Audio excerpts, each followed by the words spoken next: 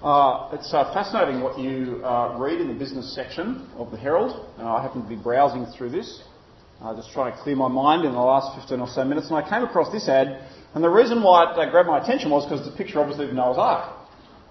And I was somewhat surprised that the picture of Noah's Ark was in the business section of the Herald. And then I was drawn to the heading at the top. I don't know if you can read it. It says, "The benefits of diversification have been known for quite some time." Down the bottom in this small text down here it says, "If history has taught us anything, it's don't put all your eggs in one basket." And at that point I'm a little perplexed, because I'm all for the diversification in the illustration. There's lots of different types of animals going in. But I couldn't help but wonder whether or not all the eggs are in one basket. There was only one ark. Or there was one flood that destroyed everything else. Now, I say this just sort of by way of interest, and I can see the irony in it. I don't know whether or not the non-Christian will see the irony in it, but I can see the irony in it, because for me, if I wanted to escape the judgment of God, I'd be putting myself into one basket. Whereas I get the impression that the people who are advocating this particular piece of financial product, and I'm not going to tell you who they are, they're actually sort of saying the way you escape calamity is you hedge your bets. A little bit here, a little bit there, diversification. The way you escape the great stock market crash is a little bit everything. Some property, some stocks, some cash, some... Whereas it's interesting because it presumes that at some point there will be a certainty that you will not do well financially. Therefore you actually need some diversification. So they actually presume that at some point in the future, if you have all your resources in one particular thing, you're actually going to come a profit at some point. See, in the mind of the financial planner, they know as they track the cycles of the market that at some point ruin will come. And depending upon whether or not you'll diversify according to their astute financial planning and knowledge, will depend on just how badly you fall. So their advice is don't put all your eggs in one basket. I just can't help but wonder whether or not that's just the one basket sitting there. That's the only means by which they will say it. Anyway, we're not preaching on Genesis today, although we may be at some point in the future. Why do I start with this illustration? Well, I start with the illustration partly by way of the fact that today, as we look at the next in our series of 3 talks on Habakkuk, we're dealing with the issue of judgment and the way in which God judges. Last week we looked at 2 particular key questions that Habakkuk had asked of God. The first was, Yahweh, God, have you actually heard? Are you listening to my cry as a prophet? The situation was the Babylonians were coming against the nation of Jerusalem. And the question that Habakkuk the prophet was asking was, where is God now? Has he perhaps forgotten Israel? In the midst of the invading Babylonians, God, where are you? It appears, Habakkuk's saying, as though you're actually judging us. But surely you're the God who looks after his people and judges all the other nations. Are you listening to our cry? And at the same time, in the light of Habakkuk's cry, have you heard? He's saying, are you the same God that dealt with our forefathers? Or perhaps have you changed? And we saw in Habakkuk chapter 2 verse 2 that God actually answers Habakkuk's inquiry. And today we're going to spend some time looking at the depth, the significance, and in many respects the horror of the answer that God gives Habakkuk. The second question which relates to this, which was the one that Habakkuk asked in chapter 1 verse 17, is, will you actually restrain these Babylonians? Firstly, will you listen to us when we call? And secondly, will you restrain them? And I want to suggest that God's answer to Habakkuk's inquiry is actually of great encouragement. Because God answers in the positive. He says, yes, I will restrain these Babylonians who are coming against you. Those who bring violence, those who bring strife, will be judged by God and judged accordingly. And as we know, as a result of this judgment against the Babylonians, the Israelites who have been taken into captivity were actually released from slavery and brought back to the promised land. Last week I suggested we learn 4 things from Habakkuk. Firstly, that God listens and hears. Secondly, that God acts justly in all situations. Thirdly, that God is on for his people. He acts for his people. And finally, that God acts in his good timing. And so now we turn today to deal with the judgment of God. And I want to suggest that these things that we saw last week about God still hold true this week. In the midst of judgment, God listens and hears. In the midst of judgment, God will act justly. In the midst of judgment, God is acting for his people. And in the midst of judgment, it takes place at the very moment that God wants it to take place, in his good timing. See, God's act of judgment, as I alluded to last week, but we're going to look a little bit more fully this week, indicates that God is not a contradictory God. God is acting very consistently. At some point in history, God had said to the nation of Israel, if you turn from me and do not follow my ways, I will judge you. And lo and behold, the word of God is now coming to bear at the time at which Habakkuk writes as the Babylonians are invaded. But at the same time, God also indicates that he will destroy the Babylonians. Chapter 2, verse 2. And the Lord answered me. Here is his response. Write the vision and make it plain on tablets, so he may run who reads it. For still the vision awaits its appointed time. It hastens to the end. It will not lie. If it seems slow, wait for it. It will surely come. It will not delay. And at this point, God is giving Habakkuk a vision of the destruction that will come upon the Babylonians. He is not explicitly stating when it will take place, this afternoon, although we get the impression that will be Habakkuk's wish. The Babylonians are there, he's in Jerusalem, this afternoon would be nice, please God. God doesn't indicate the very timing of it, other than to say, it will surely take place. And it will come at the right time. And so now, as we read through into chapter 2, let us see how God judges this nation of Babylon. For these people are selfish and arrogant. And God holds them culpable for their actions, every single one of them. For their actions are terrible indeed. The way chapter 2 is structured is it's made up of 5 woes. And we see it from chapter 2, verse 6, down to the end of chapter 2. I'm going to work through each of these at some speed now, looking at the time. For each of these 5 woes, it has a reasonably common structure. This is for each of them. The first is there is some form of violent denunciation. God speaks against the Babylonians. And then this is followed by the way in which he will deal with them, or God's treatment of them. And then we see the criticism that is brought against them. Why should this take place? Why is God doing this? How is God acting justly in this particular situation? And then I want to suggest there's a fourth component to it, and that is that something actually bears witness to the rightness of that which is going on. So in each of the woes, there is a speech, may only be one sentence, maybe a couple of words, a denunciation, a word of judgment, if you like, against one of the activities of the Babylonians. The second thing in each of the woes is the treatment that God will actually bring against them. The third thing is the criticism. How is it that God can act justly? And the fourth thing is the thing that actually witnesses to the fact that what is going on in this particular woe is right or is just. Let's have a look at it. So the first woe is in verses 6 to 8. And the denunciation that is brought against the Babylonians is that they plundered people. They're called the plundering Babylonians. That's their label.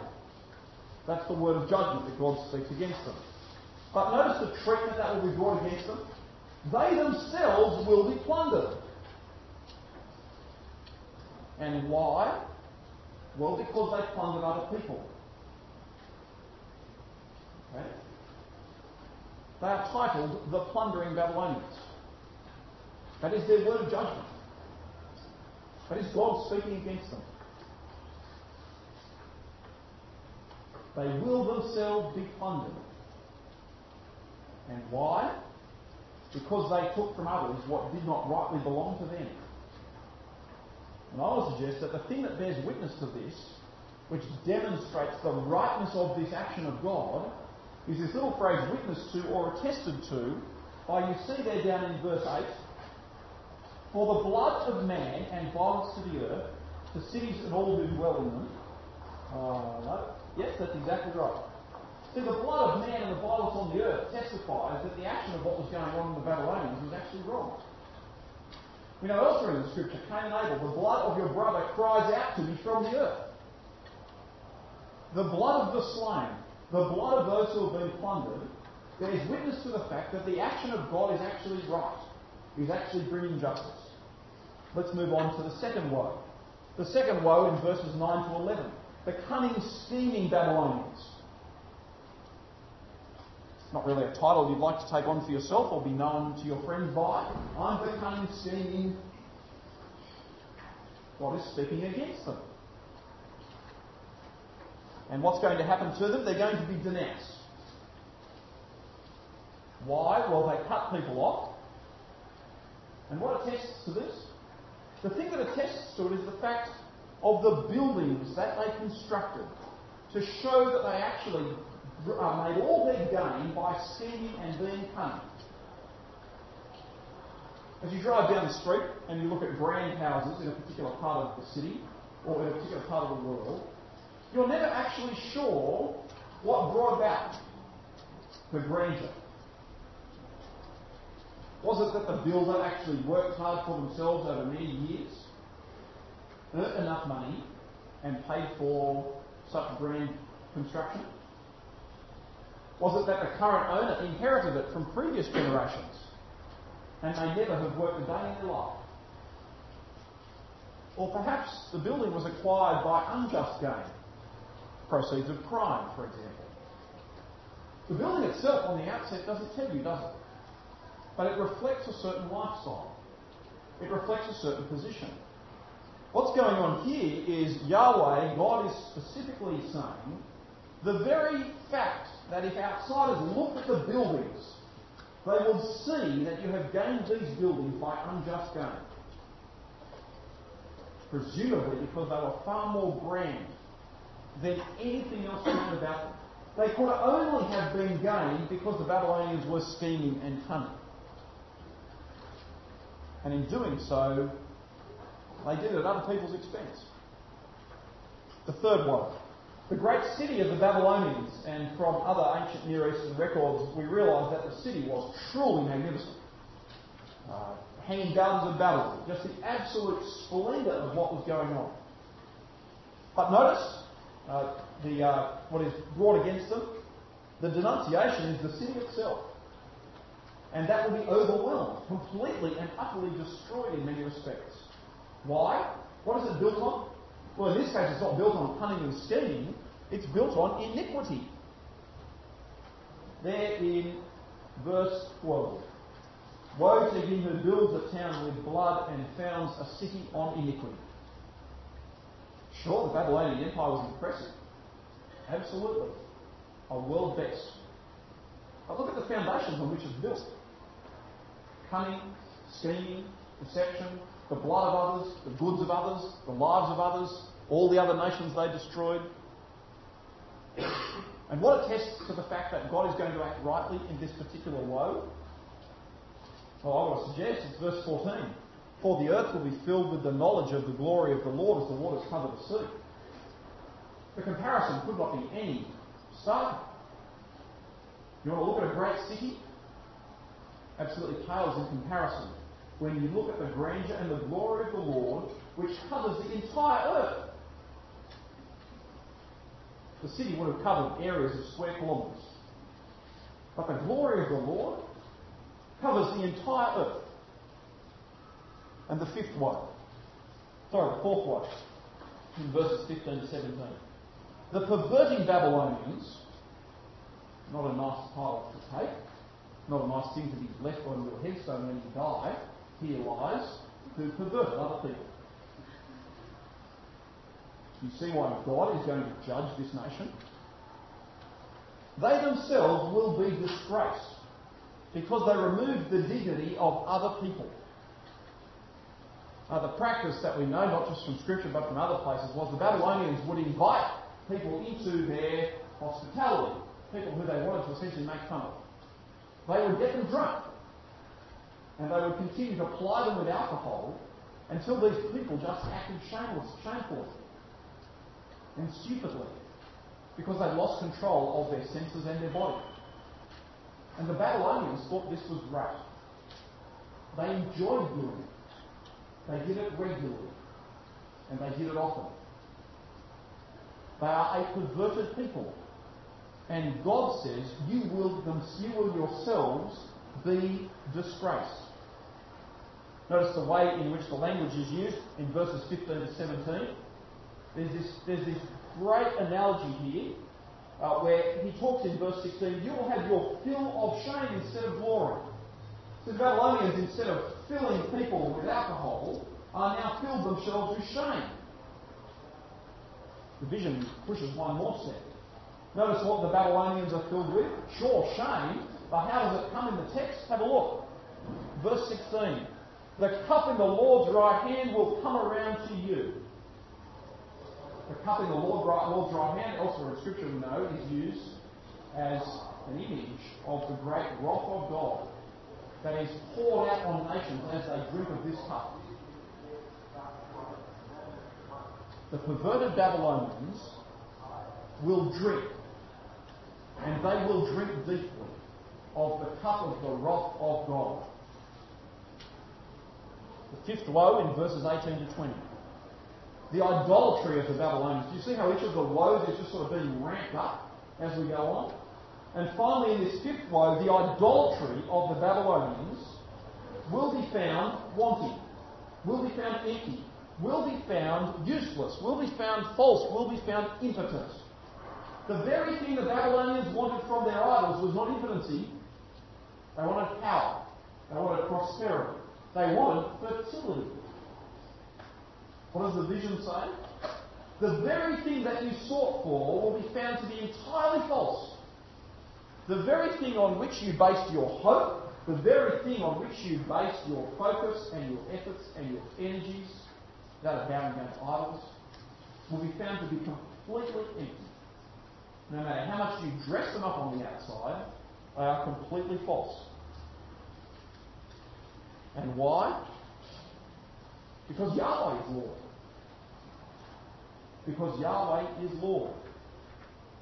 I think what I like about this is the fact that the man or the nation or the people who are continually bowing down, and notice what they're doing to the idols. You see that in the text? What does he say? Verse 19. Woe to him who says to a wooden thing, awake,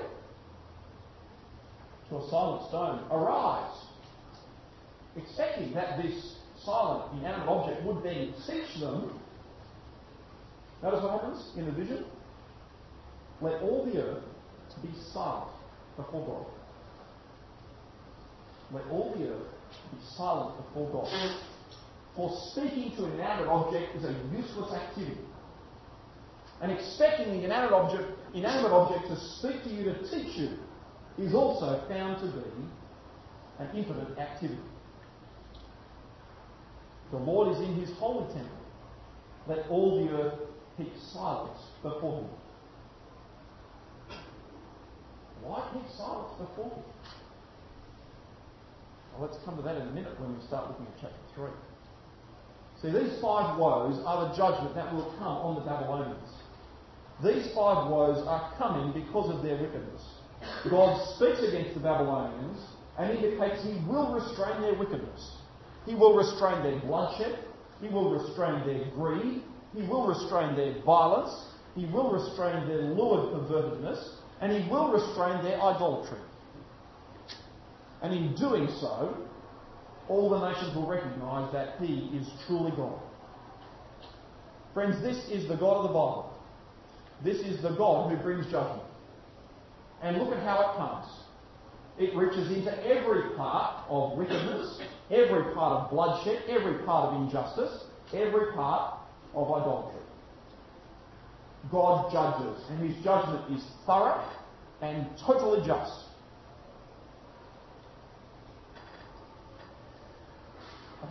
think, wants to know whether or not this word of judgment is trustworthy. What are you listening? God has replied, but what does Habakkuk do? Well, I think he responds. And he responds by remembering the way God had acted in the past. I'm going to flip really quickly because I've got about 3 minutes to get through this. Habakkuk in chapter 3 remembers the way in which God had acted in the Exodus and the way in which God had acted in bringing the people into the promised land. Notice how in chapter 3, verses 3 to 4, God appears.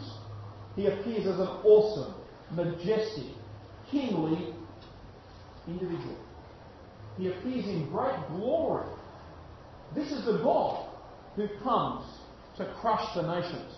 How does he act? Chapter 3, verses 5 to 7. He comes with plagues. Remember the Exodus, the way in which he pronounces judgment against Egypt. He comes with plagues, with earthquakes. Judges chapter 5, verses 4 to 5, if you remember. If you want to write that down and look it up, where it talks about how when God entered into the promised land, the earth literally shook, and the nations round about were terrified of the invading Israelites. Mount Sinai, the nation of Israel come to the mountain and are absolutely petrified. Why? Because of the fire and because of the earthquakes. When you encounter God, the God of the Bible, this is the God whom you are encountering. But notice also, in chapter 3, verses 8 to 15, how he brings victory.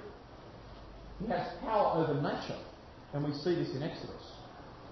The enemy are trampled in verses 12 to 15. God's wrath is against those who are opposed to him.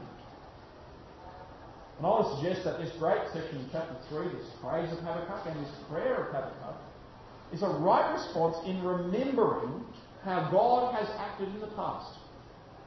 God had said to his people, I will rescue you from Egypt. And he does so. He says to the newly established nation of Israel, I will give you the promised land. And he does so. But the way in which he works is spectacular. It is out of the ordinary. And at the same time, it is also terrifying. It is a sight to behold. And the people who experience the wrath, the anger, and the character of God revealed in that stand in awe and fear. They are not ambivalent about it. They are not, this is God, he's my mate. They fall flat on their face and are absolutely terrified. So what are we shown in these couple of chapters? We see that God pronounces judgment on the Babylonians. We see that God punishes Babylonians justly. They are guilty people and he holds them to account, and rightly so. And it happens in his good timing. So here's my question to you in the last couple of minutes. Do you wonder whether or not God will restrain wickedness on the earth? Do you wonder whether or not he will bring about justice? As I said last week, as I reflect on the world, it is not a right place. And we do well to ask the same question that Habakkuk asked, God, where are you? When will you bring injustice to account? But the other question that comes up from today is, will you fear God? For the God as he acted in the Exodus, at Canaan, and in this particular prophecy in Habakkuk is the same God who still rules the earth today. And in the light of God's wrath, all of humanity does well to plead for mercy in exactly the same way that Habakkuk does. In your wrath, remember mercy, he says in chapter 3. Why is this appropriate? Well, we know that God's wrath secures salvation for who? For his people, for Christians. How do we know? How can we be certain? Acts chapter 17. If we had time, we'd spend more time looking at it. Acts chapter 17, if you're writing it down, verses 29 to the end of the chapter. Paul's speech before the Areopagus, where he speaks to the Athenians, and what does he say? Let me read it for you. In Acts chapter 17, Paul says this. He says, being then God's offspring, we ought not to think that the divine being is like gold or silver or stone, an image formed by the art and imagination of man. I almost wonder whether or not he's got Habakkuk in the back of his mind. that particular passage, the judgment of God. Paul goes on, the times of ignorance God overlooked, but now he commands all people everywhere to repent, because he has fixed a day in which he will judge the world in righteousness by a man whom he has appointed. And of this he has given assurance to all by raising him from the dead. I can't help but wonder whether or not Paul has been reading Habakkuk. It talks about judgment, it talks about idolatry, and it talks about living righteously. I'll point out the next verse to it. Here is the man, Jesus, who, because of his righteousness, God has raised from death to life, and he is the one who will come as the judge of the earth. And his judgment, I want to suggest, from elsewhere in Scripture, is just as spectacular as the way in which God of the Old Testament worked in Egypt, in Canaan, and in the destruction of the Babylonians. So how then will you respond? For at the moment, God gives humanity everywhere time to respond rightly, time to become one of his people, so that when the wrath of God comes, his people will be escaped, will be relieved from judgment, and will be saved. The challenge for us is if we have a right understanding of God's character, a right understanding of the way in which he judges the world, then the judgment on this world is imminent. 2 Peter 3. Scoffers will come. Where is this God? He has set a day on which he will judge the world, and it will come like a thief in the night, unexpectedly, suddenly. My question to you is, are you ready? Are you prepared? For keep in mind that when you call out to God to end wickedness, he hears you, and in his good timing he will do so. And he has already decreed that in his good timing it will come when the Lord Jesus returns, any day. And if this is of great concern to you, and you do not think you're right with God, please talk to someone about it this very afternoon. Come and see me or talk to your friend. Next week we're going to look at the righteousness and what it means for us to live in the light of what we've heard so far. Let me pray for us. Dear Father God, we thank you that you are a God who judges in justice and mercy. We thank that you have chosen to show mercy on those whom you love. And we thank you, Father, that you have established your dear Son Jesus as ruler and judge over this world. We pray for us, Father, that we would be fearful, that we would stand in fear and in awe of you. That, Father, we would have a right recognition of who you are. And that we would recognise that the only means to escape your wrath is through the offer of your salvation. And we pray these things in your name.